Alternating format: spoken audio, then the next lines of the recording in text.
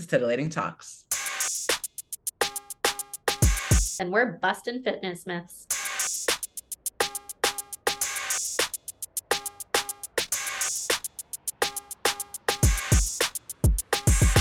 Hi, I'm Laura. I'm Hallie. And this is Titillating Talks.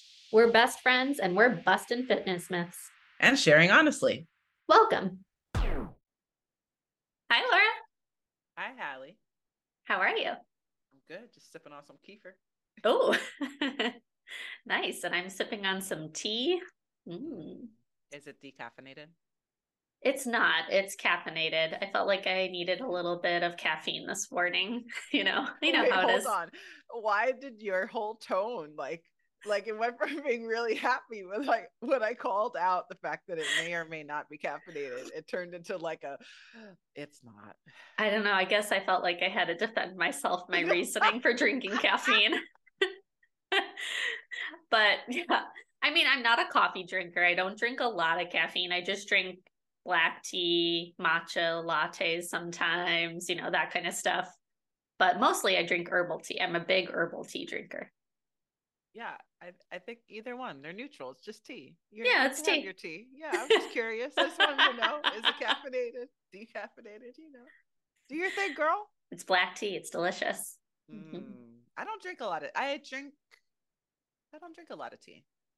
I drink some ginger tea sometimes. Okay. Yeah, and I have started making these I don't know, I guess they're like immunity bombs. It's trending on Instagram, and it kind of like influenced me. So it's fresh turmeric, fresh ginger, some lemon, and you like put it in a mold and freeze it. And then you put hot water over it, and then you have like this automatic like ginger tea situation. It's delicious. That sounds really nice. Yeah, and I think it helped with the cold situation that I had over the weekend for sure. Oh yeah. Yeah, you sound a lot better. Oh my God. Laura and I got, I don't know if anyone else has had a cold this season, but Laura just had, a sinus infection, and we got on a call the other day to hear her voice because she was like, I have to prove it to you, I'm sick. Listen to how I sound. And she did sound very congested. Not just canceling. I need you to know I'm not just canceling because I prepared so much. Yeah. No, I trust you. Don't worry. I'm never gonna. But like the thing that's crazy, sinuses, these illnesses really blow my mind because I tell you, I was so congested on like Saturday and then Sunday, and then suddenly I woke up Monday morning and it was like definitely things had happened, but like it was almost like it hadn't happened. Like suddenly I had like full autonomy of my nasal passage. I was like, what is this? I can breathe again. But what changed? I was like, I couldn't really understand what had changed so drastically. Cause when you heard me, I was breathing out of my throat. I was like choking on food while I was eating dinner because I had to keep my mouth open. So oh boy. It was awful. It was awful. Yeah. Bless be the nostrils, man. Bless be. Yeah.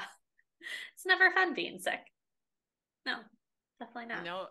It's interesting, right? Because we talked about immunity and sleep, right? We talked about how when you don't sleep well and you don't sleep, what was the statistic? Words. What was the statistic? Was what I was trying to say. I think it was that you're 50% more likely to get the common cold if you don't sleep well enough, right? When you don't sleep 7 to 9 hours. Yeah, like if you didn't, I'm like looking at my notes. If you didn't sleep 7 hours regularly every night, yeah, you were like 7 times more likely to get a cold than somebody who is getting regular sleep. Right. And the interesting thing was like, while obviously, I couldn't breathe, so then I couldn't sleep, and it felt like at some point it was like amplifying it, like it was making it worse. And I was like, oh my God, I'm my own statistic. Like I can't sleep. I had to take melatonin to pass out. Melatonin. Yeah, melatonin. To pass out, because I like literally was just like there, like mouth open, lips dry, like putting chapstick on. It was an experience. I don't get sick often, so when it does happen, I'm very confused about why my body is going through what it's going through. But Yeah. yeah, yeah. Well, you made it through it. I did make it through it. And I'm really excited to be able to breathe again. And, I imagine that during your few days of sickness and feeling gross and being congested, that food was a priority for yourself to, eat nutrient dense things, right? Like, tell us about what you ate while you were sick. Oh, so because I'm in the middle of, like, I was in the middle of researching for today, I was being really calculated about what I was eating, more so than I had previously, kind of based off of this quote that I came across, which was eat food, not too much, mostly plants. Mm. And that was kind of dictating what I was eating. So I think it was less about the cold dictating what I was eating and more about this like little thing I had in the back of my head that I needed to eat more plants. But that might have, that could have helped too. And I think maybe like the ginger bomb situation, which again is a plant, right? Like all these like Yeah. vegetables and fruit that I was kind of focusing on. Not to mention I was like sucking down water, like water may be a Yeah. like a limited resource, which it is, but like Yeah. I couldn't get enough water, and I think that probably made a big difference. Like I had like back-to-back sessions on Monday and for like 4 hours straight, and I just was like, I must have chugged like 80 ounces of water the entire time I was sitting down because I just kept getting up and like filling up like a big 20-ounce glass, Mm-hmm. and then like needing more. I Yeah. think the water and Water the definitely vegetables, helps. Yeah. the The fiber, hydration, yeah, micronutrients, vitamins. micronutrients, yeah, like, and just getting my like microbiome to kind of, I guess, eat and push things out, Yeah. you know Yeah. Literally.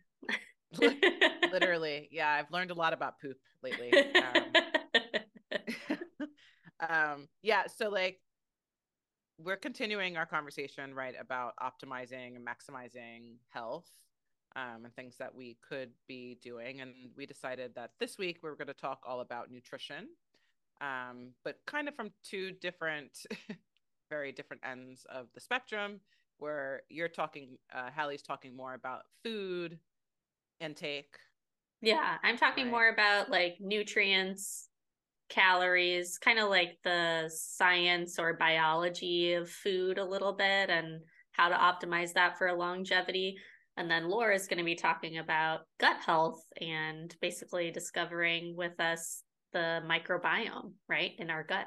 Yeah, the microbiome, microbacteria, and like it should be said that there's so much information out there. A lot of it is bullshit, in terms of like what you're hearing about like diets and like what you should eat, and um, it, there is no such thing as like the perfect way of eating. Again, refer back to what I was saying before. I think the guy's name was like Michael Pollan. He has a book and a lot of Yeah. different articles. But eat food. What's the perfect diet? Food. Mm-hmm. Not too much. Mostly plants.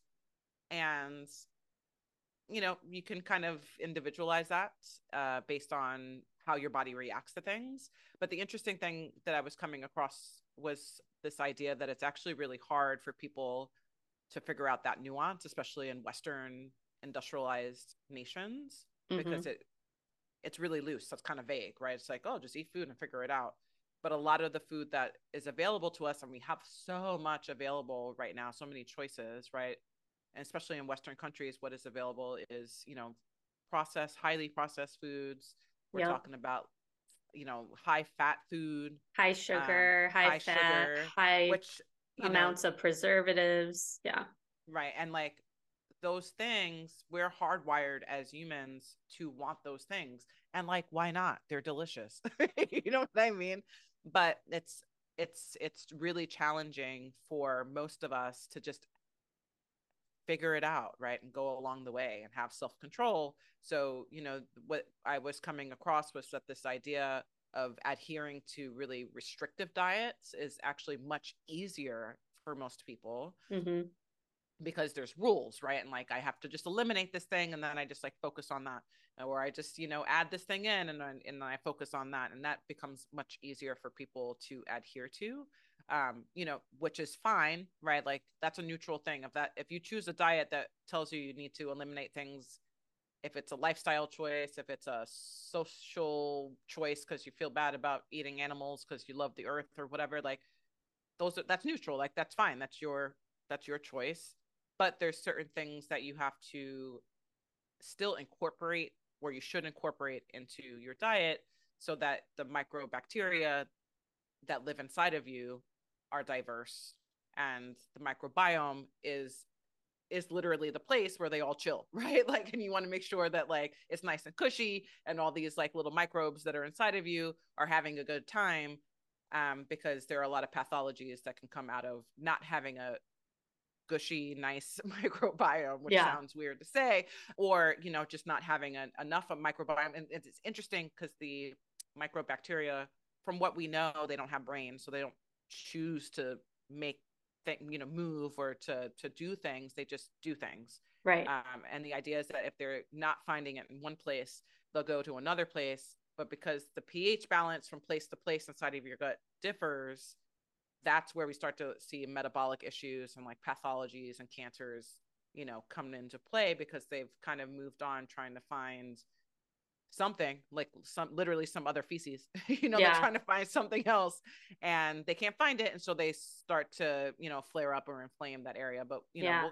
we'll get into a little bit more of that. So can I just interject real quick? Totally. Yeah. I don't know So why I yelled at you. I'm no, sorry. it's okay.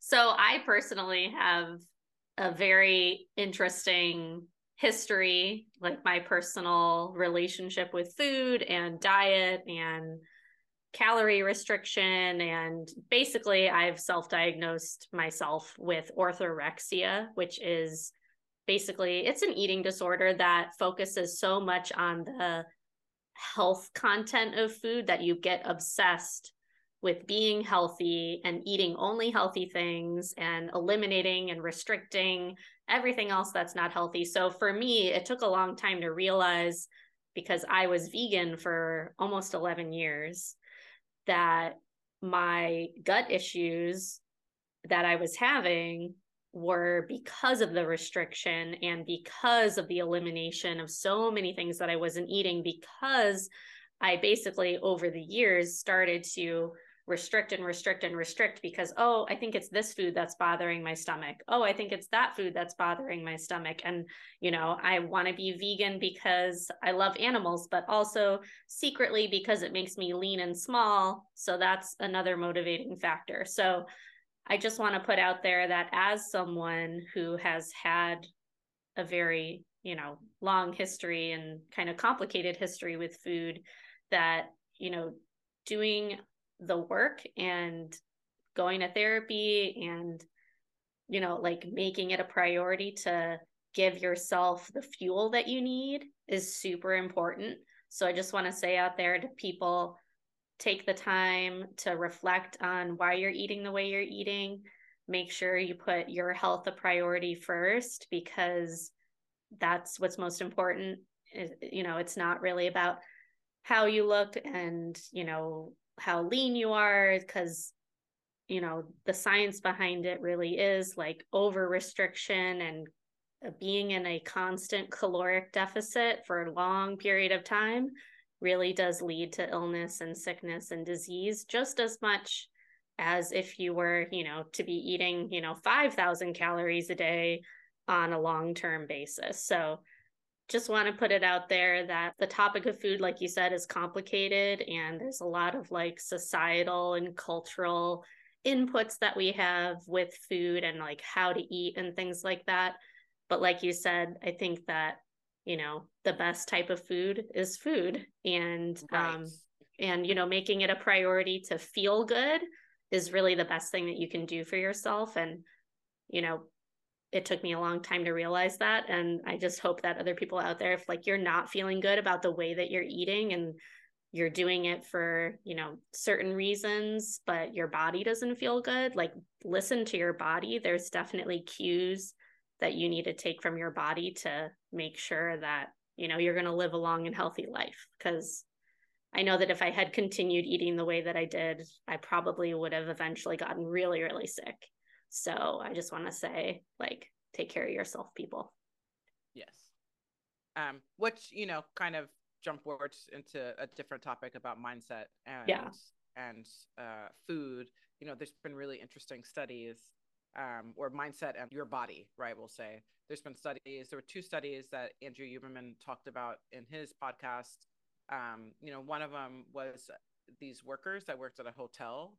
One group was told that it was like, you know, just their job to like do this thing. The other group was told like, oh, you know, you using your body for labor is actually really good for your health, and you know, keeps you moving, and it's like good for your heart, and you know, the list goes on of whatever it is that they told them. And it's almost like a mental placebo. Mm-hmm. They showed markers of being healthier when they started doing all the blood work on them later on. And there was another one with like milkshakes, right? Like one group was told that they were drinking really high caloric milkshakes, and another group was told that they weren't, and they were drinking the same thing. And the people who and the people who believed that they were drinking the higher caloric, you know, milkshakes showed the markers of somebody who was eating more calories, right? And also the same feedback of like somebody who would be eating more sugar, but they weren't. You know, and so like you can't force, you can't like, I think his example was poison, right? Like you can't like drink poison and convince yourself it's not poison, right? Like there has to be a certain level of like naivete, right, going on with Right. whatever the thing is. Yeah. But right, if you believe that the food is not good for you, or the converse, if you think it's great for you, your body is gonna, you're just gonna crave that thing, right? You're just gonna like crave it or not crave it, but you're gonna believe what you tell yourself about the food, which we've talked about, the voice in our heads. Right. Very, that's an ongoing conversation around here, is listening to the voice in our head and talking back Oh to my it. God. There were so many times when I was vegan where I was like, yeah, like meat doesn't smell appetizing to me. Like, you know, and like I had told myself that over the years of being vegan, but like now, now that I'm eating animal products again, you know, like those things smell delicious. And Yeah. like, you know, my first time eating chicken again, I was like, this is so amazing. Like, why have I been depriving myself of something that tastes so good, you know? Right. And like, so just, you know, that mind shift was a big thing for me. So, And it's moderation, right? Like, yeah. and that's a whole other conversation, Mm-hmm. but it comes down to like, it's like soda, right? Like I think I went for a while not drinking soda because I was like, oh, the chemicals. But soda's delicious. Because maybe the chemicals, but also like sugar. You know what I mean? So like, Yeah. do I drink soda every day? No. Do I drink it every month? Maybe I might probably have a soda a month. Yeah. And that, you know, that's the arrangement that I've made currently in my life with myself, which is like, yes, you are allowed to have a Coca-Cola once every like 4 weeks. That's okay. You know what I mean? And I don't fall into a camp that says it's going to like kill me. I also don't fall into the camp that says it's okay to drink it every day, right? It's just, this is what works for me so that I can get a little taste of Coca-Cola products. You know what I mean? What can I say? Yeah. I'm like, Sprite is delicious. I don't know Oh my what's like. God. Give me a good root beer and I am Oh in my heaven. God. I love root beer. In Ugh. the summer, there's like a lobster place, the Red Hook Lobster Pound. And they have like all these like fresh made like sodas, like berry types. I don't even know what they are. They're so delicious. Yeah.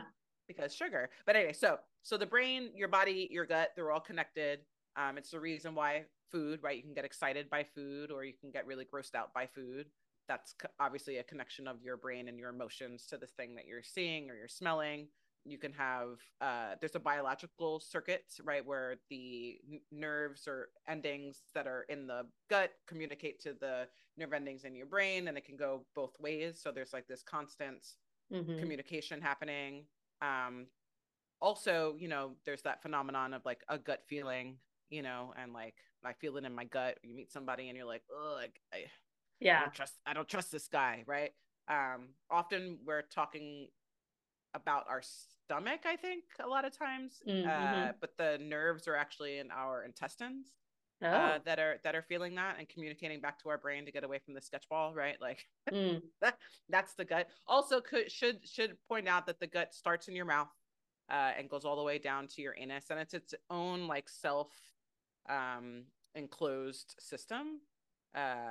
It's amazing. I don't know if you've done cadaver work ever. Have you seen I cadavers? haven't done cadaver work. I Okay. would be interested actually. I think it's Yeah. pretty awesome. Like I don't get grossed out by that kind of stuff. Like when I did the in biology class in high school, we had to, dissect a dead fetal pig and I found it really interesting. Like I didn't get grossed out like all the other girls in class were like, "Ew, I'm going to throw up." And I was like, "This is cool."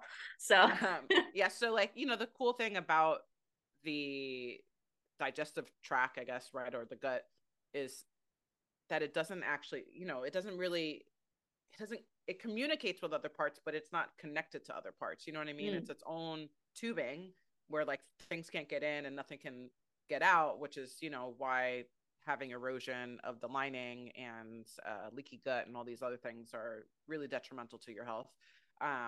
But the other thing, is just how big it is, because it's all kind of like mushed up and coiled around in our trunk and our yeah. torso. And so if you were to lay it out, it's like 9 meters long, Yeah. which is really, really long. Because a um, meter is like 3.3 feet, I think, right? So that's like yes, 27, almost 30 feet. Yeah. right, which is really long. So the other cool information that I found is that, in terms of your so there's microbacteria. They live inside of the microbiome, right? And the microbiome is literally the track, right? It's everything from your mouth all the way down to your anus. The pH changes as you go down. Some of them are more acidic than others, right? The different microbacteria are going to be able to survive in different places. Most of the time, you don't want a lot of this intermixing, which is, what I was saying about like pathologies and whatnot. Like you want them to be sustained in the place that they're in. Um, you get a lot of your initial microbacteria from birth. So if you were born vaginally versus C-section, that's going to have an effect on your body, right, on your Mm-hmm. microbiome. Who was touching you? Did you have skin to skin? You remember, this is going to be not, or not remember because I didn't say it. Ha ha ha. But the way that you get the bacteria in you, the obvious way, right, is like in your mouth, Mm-hmm. right? But also from touching, which is why skin to skin matters, right? Yeah. So you're picking up bacteria from people. If you have animals in the house, that's going to affect things. If you were breastfed, if you're not breastfed, right, that's going to affect your microbiome. And that just continues until you get older, right? So like who you're around, what your social life is like, what you do, what you think, what you feel, that's all going to affect your microbiome, which I thought was like really fascinating. So like, the eating influences it, but it's also breathing in through your nose, kissing, touching other people, who you choose to have sex with, all that stuff is going to affect your microbiome. Because even though we only are thinking about like nutrients going in the mouth and coming out the anus, there's all these other ways to get into our body that Mm-hmm. aren't related just to that tube, right? There's like other Right. ways of getting in. And then, What? so I'm sure you're Yeah, going to yeah. get into this, but like, what are like the most common symptoms? Like if someone's wondering, like, is my microbiome unbalanced? What are those symptoms? So here's the other thing about all of this, and I think that this is where people get really tripped up, is that it's wildly individual. Mm-hmm. Um, so your microbiome and microbacteria are even more diverse than humans are as a being, right? Where we have like Wow. different fingerprints and different whatever. Like then within us, we all have like wildly different microbiomes. So Mm. you can't just like say like, oh well, here again, this is why this like rhetoric of there's no perfect diet, or like a Right. perfect diet doesn't exist, because you can't assume to know how someone's going to react to something until they eat it and then they react to it, right? Right. Which is why like children, right, with allergies, it's so Mm-hmm. important, introduce things once, Yeah. I don't know, once every 3 days or something, or once every 5 days, so that you can get a full uh idea of like what their reaction is going to be for things Yeah. that tend to be high or on the allergen scale. Yeah, we're doing that with Archie right now. We did strawberries, we've done peanut butter, we did eggs. He had a negative reaction to egg whites. So that's interesting. So we're going to try again in another few months because it's one of those ones that you kind of grow out of by the end of the first year. So hopefully he'll be able to eat egg whites in a few months. Well, cross fingers. Maybe. Yeah. It's just one of these things that like it's hard to give a straight answer and say like here are the symptoms. However, here are some things that can go wrong. Okay. Inflammation, and that's like all encompassing, right? It can be you can have like eczema, you can have, bloating, right? Inflammation of your organs. You can be inflamed in your joints, right? Certain foods will affect that. Unwanted weight gain or weight loss, right? That could be an indication that there might be a gut issue going on. Brain fog. So for some people, apparently, there's some studies out there that are questionable, that if you take too much probiotic, you can end up with a brain fog. So that was interesting. I've heard that before. Yeah. Yeah. Lack of motivation, heartburn, diabetes, poor circulation, heart disease, high blood pressure, a range of other metabolic pathologies like cancer. We know there are a lot of different types of digestive issues, right? IBS, leaky gut, I know for me, I, have some anxiety issues, and I don't know if this is TMI, but I'm going to say it anyway. If I don't poop in the morning before I get on the subway and I have to poop, it'll set off my anxiety. So there's definitely like some direct link between, and it's, something that I felt like before interviews, right? I get like the gurgly belly. Oh, yeah. And I'm like, oh man, I got shit, right? Oh yeah. We call that in the dance world as a dancer, we call that the PSP, the pre-show poopy. Oh, okay. It's a thing. So I get a little of the PSP, and it's just another thing to kind of reinforce some of what I was saying, that there is like this brain and gut connection, and they're communicating to each other. Yeah, and that's just like, personal anecdotal information that I'm sure people wanted to hear about, but it's important, right? Because it gives us a fuller idea of like the range of things that people can be dealing with. Most of the people I know who have IBS and other things in that realm tend to be like high stressed individuals. I will say that. That's super anecdotal just from my observation. I'm clearly not a medical professional, so I don't know, but there are some like characteristics that I notice about people who seem to have some of these issues. And who knows, chicken or the egg? Are they stressed out because they have it? Yeah. Are they stressed and then they got it? I don't know, right? Like, and that's also something that you'll hear people talk about, is like, is it the central nervous system that's like dictating the microbiome, or is it the microbiome in the gut that's like telling the central nervous system how to feel? Like, it depends on who you talk to, right? Like a biologist is going to think one thing, and maybe like a microbiologist is going to say something different, right? Okay. Science be sciencing. Yeah. I really want to talk about some simple things that you could do to manage your gut. They're meant to sound simple because they are simple. And I'd love for people to embrace simplicity when it comes to their food. There's highly processed food. We know that exists. And then there's processed food, right? Cans of beans are processed. Right. Doritos are highly processed. These are not the same items. You know what I mean? So if you don't have the time to soak beans overnight, but you want to eat legumes, eat the can of beans. Yeah. Because they're delicious. And they have a lot of great things, micronutrients, macronutrients in them, right, like vitamins, minerals, things like that. So yeah. Right. The Doritos, not so much.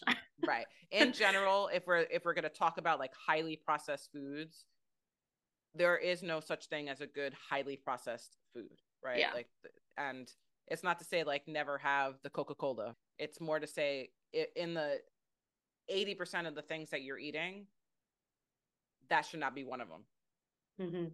Right. If you look through the lens of like 80 to 90% of my food should look like whole food, very minimally processed. If I look on the box, there should be things I could read and I know what they are, and as close to a single ingredient as possible. And that's just like an understood thing, period, right? The Yeah. emulsifiers that are in the food that store it on the shelf longer, those have been known to do funny things inside your gut.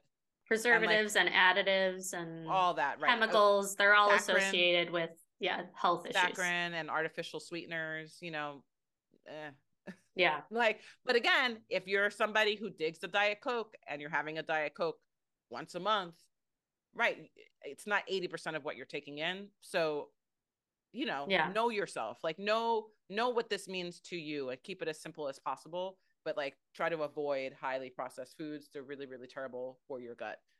Eat fermented food. Yes. Eat fermented food. I bought a jar of kimchi because I read that and I was like, oh my God, am I only having yogurt and kefir?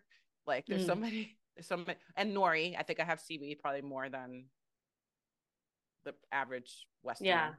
I would assume. I don't know. Nori seaweed, by the way, if I didn't already mention that. Right. But there's kefir, there's yogurt, there's sauerkraut, there's kimchi, there's nori, there's kombucha.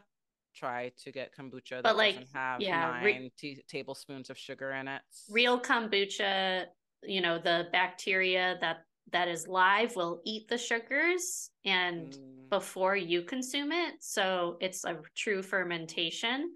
But unfortunately, a lot of the kombuchas that are sold in the stores aren't truly fermented. It's a quick process kombucha. So you're still getting all those sugars. So, if you're drinking it on a daily basis, I would advise you to try to find a kombucha brand that really does the true fermentation. But like we said, if you're doing it just like once a month, like, I love a good ginger lemon kombucha. I probably buy one once a month from Whole Foods.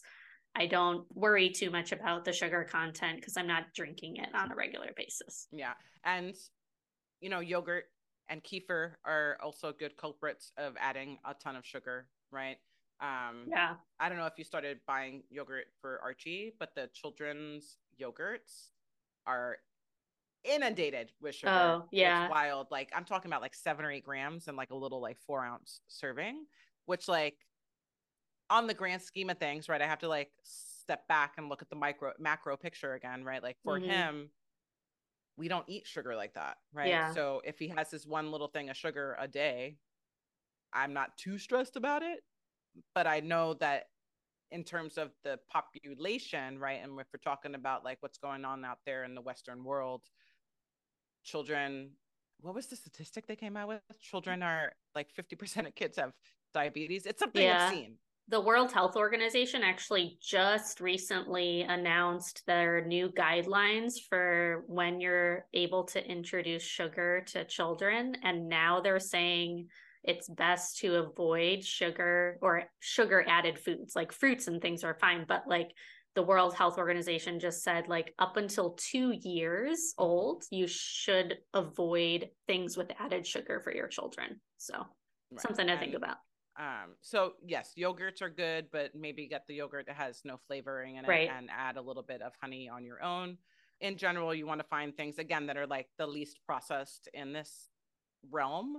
The sauerkraut that you're finding and the pickles that you're finding in the middle of the supermarkets. Yeah, if it's not refrigerated, then it's not real fermentation. So if it's on the shelf and it's warm and it says refrigerate after opening, then that doesn't have the benefits of the live bacteria in it. So that's just vinegar and sugar to make it taste good. I saw some places that suggested at least 2 servings a day of fermented foods, up to 6 servings a day. You could check out what the servings are on the back of your package, right? Usually it's somewhere around 6 ounces or something. But, in the Western world, I don't know how many people are consuming fermented foods. And maybe there's fermented foods that I didn't come across. Like, there might be other fermented foods that I don't know about, but I don't know that enough people are eating them. And I would say eat them. Try to find ones that you enjoy, because if you look at like the diets around the world, the ones that are more meat or animal protein centered, like if you look at like, for instance, the German or Polish diet, which is like most of my heritage is like that kind of Eastern / Western European diets. If you look at, for instance, Korean diets or Japanese diets, there's always with those foods and those proteins, fermented vegetable to go with them, because it, like we talked about, it balances out the gut bacteria and it helps digest those foods that are, you know, higher in protein in a more efficient way. So even though, you know, you might be eating higher protein, higher animal food content, it does balance it out a little bit better and make it easier to assimilate in your body. And so a lot of the American Western diet is meat centered. You know, a lot of people are still to this day eating a lot of meat. And so I would just highly recommend incorporating more of those fermented foods to help your digestion. Yeah, I like meat, but the general, like the gist of what I felt like I kept running into reading a lot of these op-eds and articles and papers from like biologists, which I tend to trust science, was that meat should be more like a side dish, which makes sense, right? Like the meat should be the side dish and the dish should be mostly plants, right? I mean, I think in general, people aren't eating enough plants, you know, and as someone that was vegan for a long time, I think that a good balance is what's necessary. I do think that leaner proteins, obviously, and I'm going to go into this a little bit, but leaner proteins have better health benefits than, for instance, something like pork. So yeah, there's definitely ways that you can incorporate protein in a more optimal way. Right. And it's not like, again, we're not saying like, don't ever have bacon ever again. Right. It's just knowing that 80 to 90% of the time, your meals are kind of really diverse, lots of plants, full of fiber. Yeah. Got some fermentation going on. You know, you could take a probiotic supplement if you feel like that's something that you want to include. You could talk to your doctor about that. But then you really need to do the research on the company that you're getting your probiotic from, because most of them are bumpkiss, because it's still a unregulated market. And so you just have to be careful about what you're consuming there. But yeah, that's really all I got. Eat fermented food, stop eating crap. Complex carbs. Eat complex carbs. Yes. Simple carbs, they're fine. They're not the worst things for us. But complex carbs, the more diverse the plants are that you're eating, when we're talking about things like fiber and probiotics, don't have to worry about that as much anymore, because you're getting it from the complexity of the things that you're taking in, the diversity of the things that you're taking in. So I really do encourage people to like eat food, not too much, mostly plants. And that's all I have to say about that.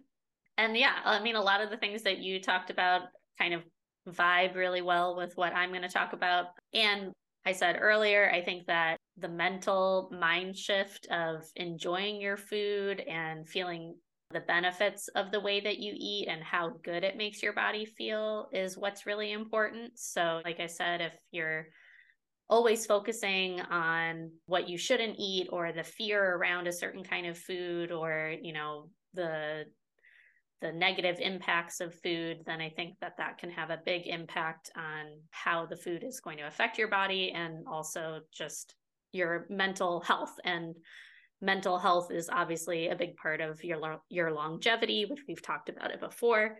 But anywho, let's get into a little bit more science-based things. We're going to talk about calories first, because I really just want to bust this caloric deficit myth head on because it's so rampant in the fitness industry and in the diet culture, especially here in America, that you need to be in a caloric deficit to lose weight, and people do it long term. And there's all these diets like the keto diet or intermittent fasting or paleo diet or the Whole30 diet or whatever it is.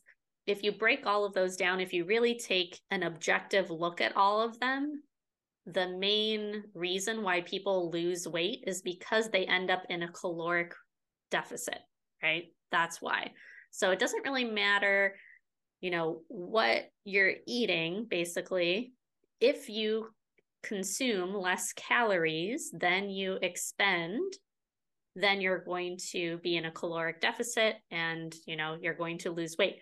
But being in a caloric deficit, especially an extreme one for a long period of time, is not a great thing for your body and your mental health. It's definitely associated if you eat too little calories for your body, for your activity, for your health for a long time, it leads to things like oxidative stress and inflammation. It leads to cardiorespiratory diseases, cancers, and a lot of mental health issues as well. So I'm going to raise my hand. Yeah. Only you can see it though.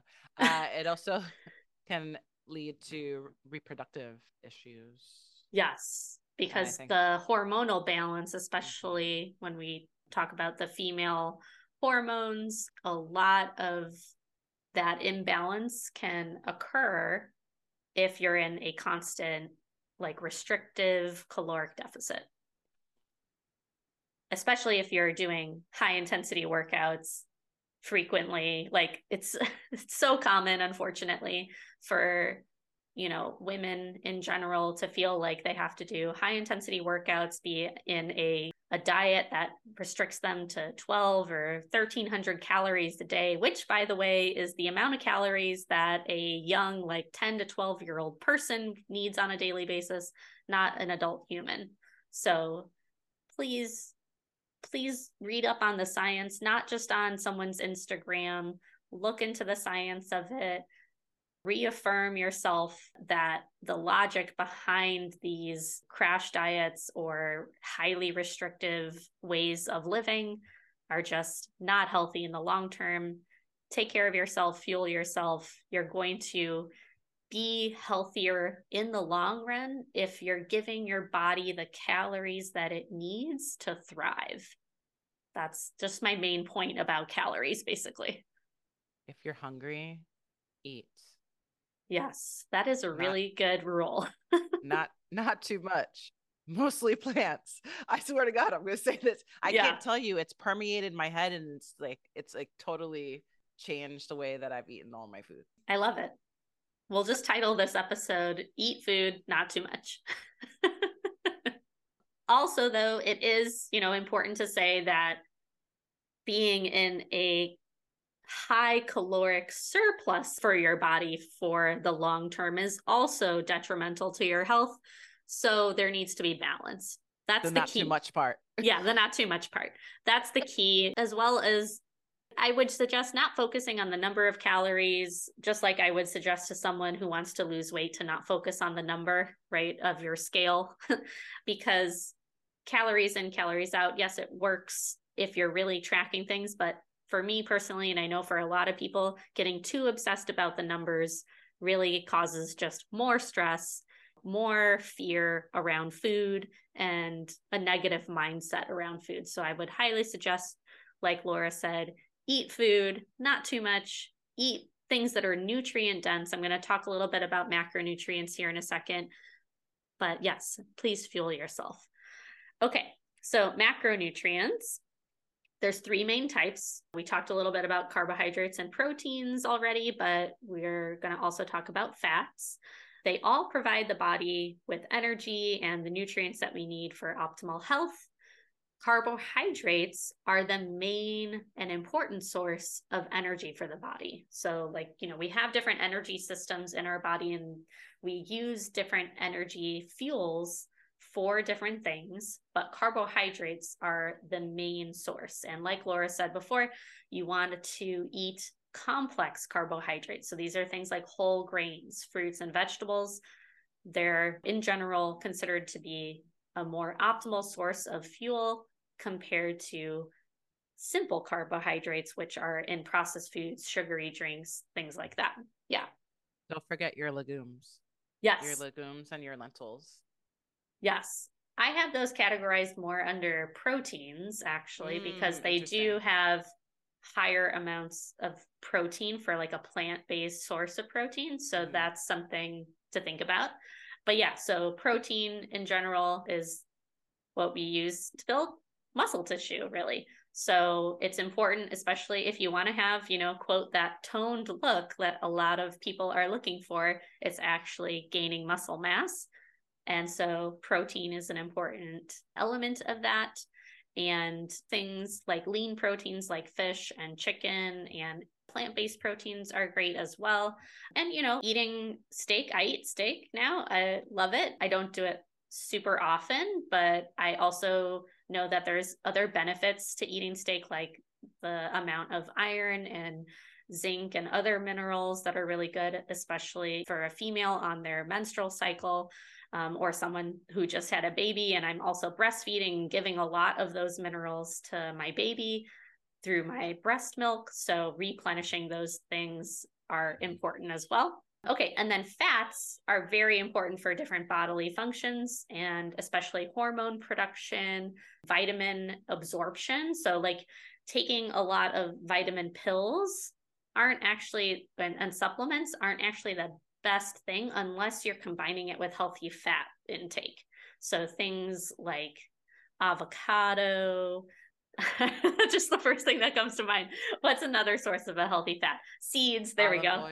Olive oil, fatty fish, things like that to basically help support our brain function, especially. That's one of the things that fat really do. If you look at a walnut, actually, this is really funny. The walnut kind of looks like a brain and is really good for your brain. So eat some walnuts.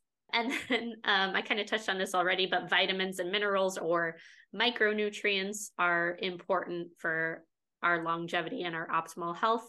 Magnesium is one of the bigger ones. And I think I read, it's off the top of my head, but I think I read that like almost 50% of adults are magnesium deficient. It's not surprising. Please eat real food and that will help.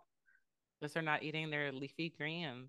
Yeah, leafy greens, broccoli. Seriously, I don't know what people are eating, but it's not what I'm eating. Yeah. So I laugh, but it's actually really distressing and kind of sad.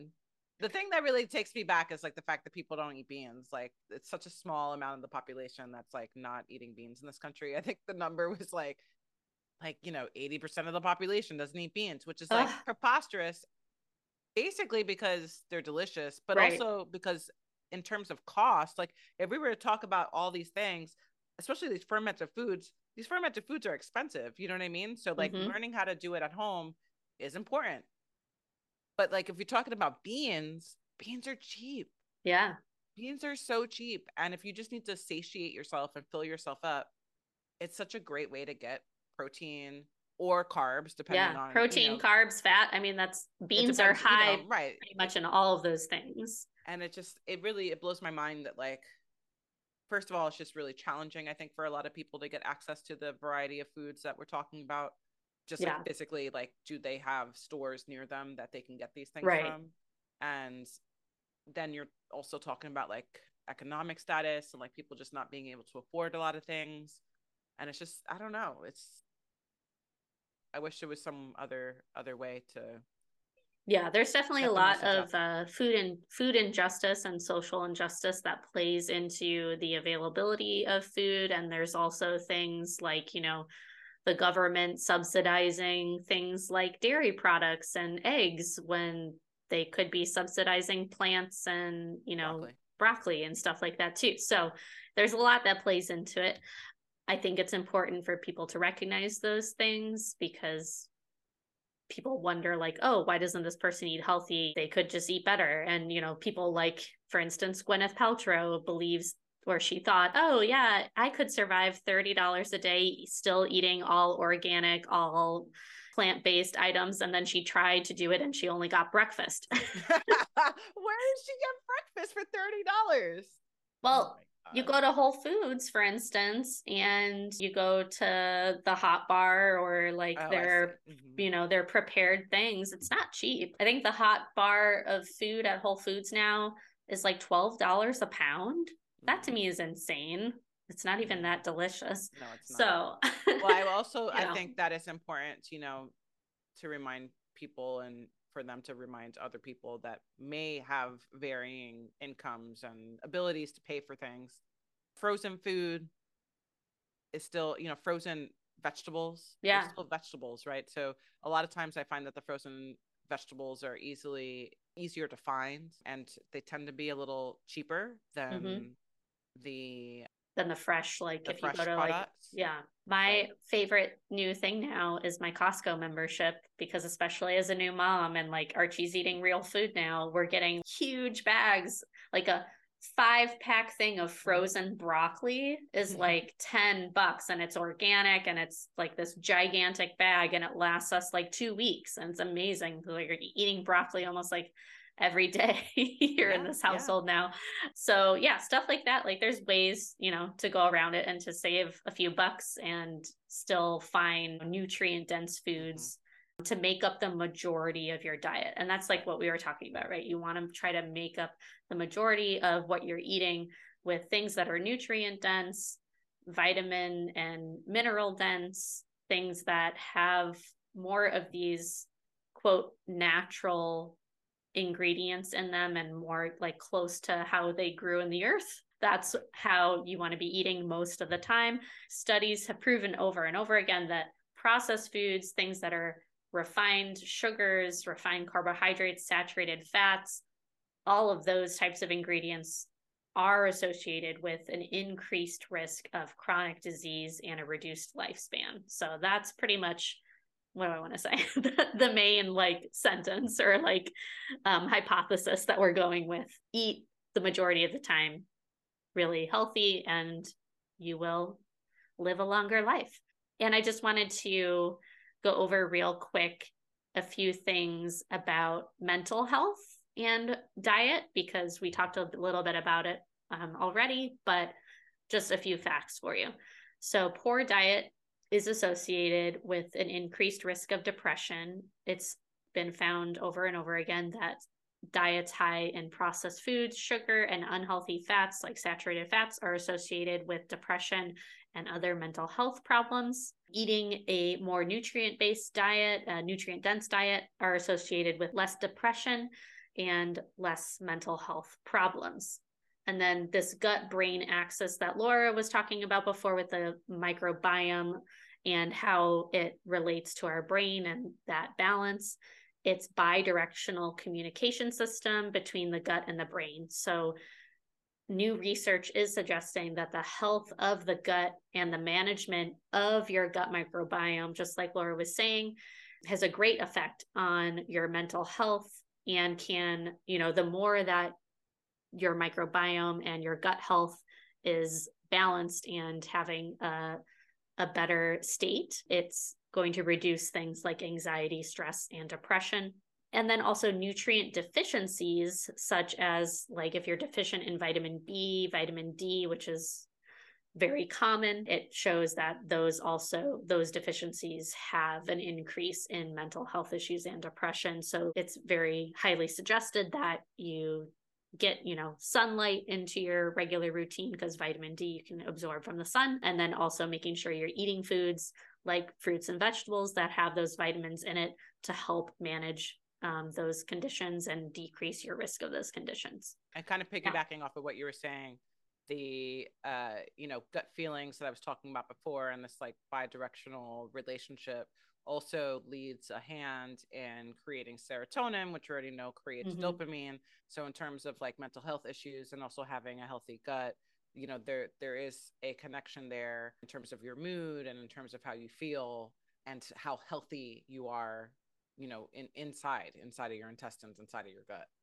And another thing that can greatly impact your gut health and your mental health is alcohol consumption. So I just wanted to touch a little bit on this today, especially because there was just a New York Times article that was recently published by Dana G. Smith. It's called "Even a Little Alcohol Can Harm Your Health." And I just wanted to read a quote real quick from the article. It's one of the opening paragraphs. It says, "After decades of confusing and sometimes contradictory research, too much alcohol is bad for you, but a little bit is good. Sometimes some types of alcohol are better for you than others. Just kidding, it's all bad. The picture is becoming clearer. Even small amounts of alcohol can have health consequences." So that's, the quote. I'll put the link to the article in the show notes if anybody wants to read it. It's a really interesting article, basically saying that even moderate alcohol consumption is now showing, they've done, numerous studies on it, that alcohol consumption basically is linked to a shorter lifespan. And it doesn't necessarily mean like, oh, I can have one drink per day, so I'll just save them all up for Friday night when I go out with my friends.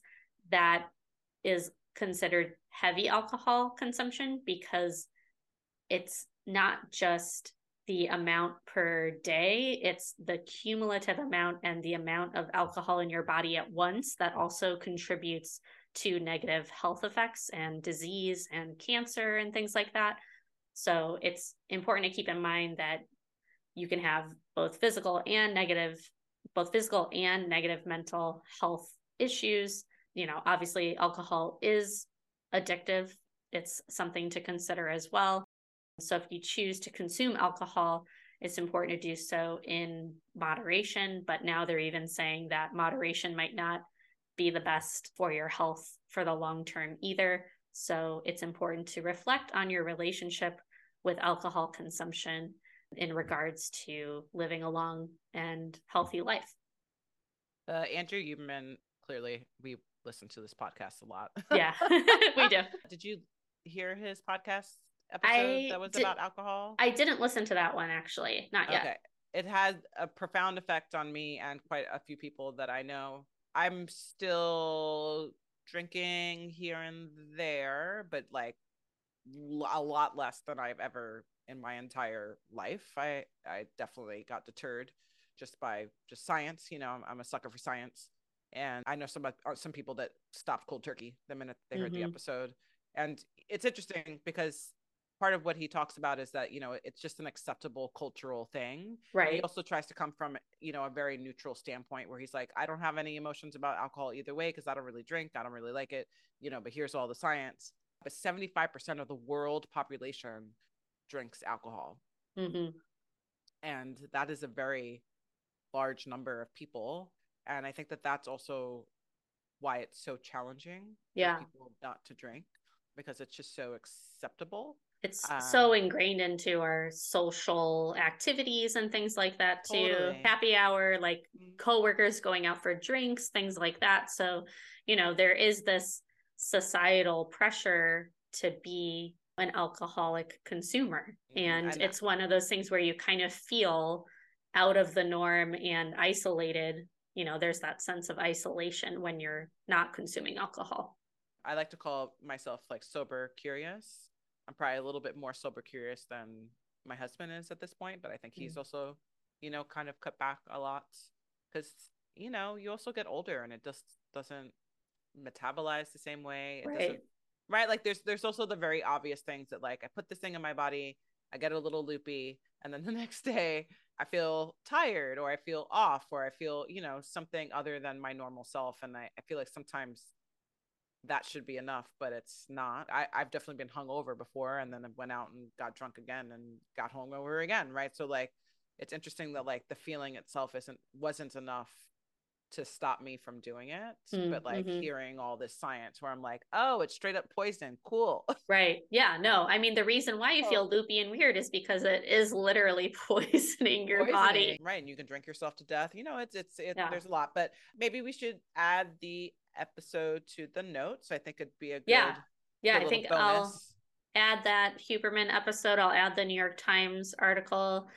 And I think that's a good place to end today. I mean, in general, we could keep talking about these things because they're all really like each topic within this nutrition and diet episode could be talked about in its own episode. And, I could go on and on about food. I love food. I've had a big history with diet and like I talked about earlier. And I also actually majored in sociology in college, and my specialty or my focus was environmental sociology, specifically around food. And I wrote my senior thesis on the local food movement and how it is considered, in my opinion, a revolution culture because it basically offers the solution to the problem. So eat more local food, go to farmers markets. I think that's really important too. It's something we didn't talk about, but I like to go to farmers markets. I think that I can taste a difference if I go to the store and pick out produce versus if I get it from a local farm. So if you have that ability, if you have the resources and the time and the money, I highly recommend it. I think it's great. It makes a huge difference. Like a strawberry that you get from the store versus a strawberry that you get from the market. It's like chewing on wood versus like chewing on a berry, like, but again, like in theory, these are all great things. In actuality, I think we probably have access to it because we're in larger urban settings where these things exist. And I'm not sure. And I'm sure they exist in smaller towns too. There's like a farmer's market, right? If you're like living close to a farm. There's a lot of places that I don't know that they have the access to that kind of stuff, or it's very local, acute to one part of the community. And then maybe those other members on the other side of town don't have any way to access it, right? Or they just don't know how to get there, right? I mean, even just thinking about like where you live and the climate, like I live in Southern California, we have fresh produce available year round, but where I grew up in the Chicago area, it was cold and freezing for 6 months out of the year.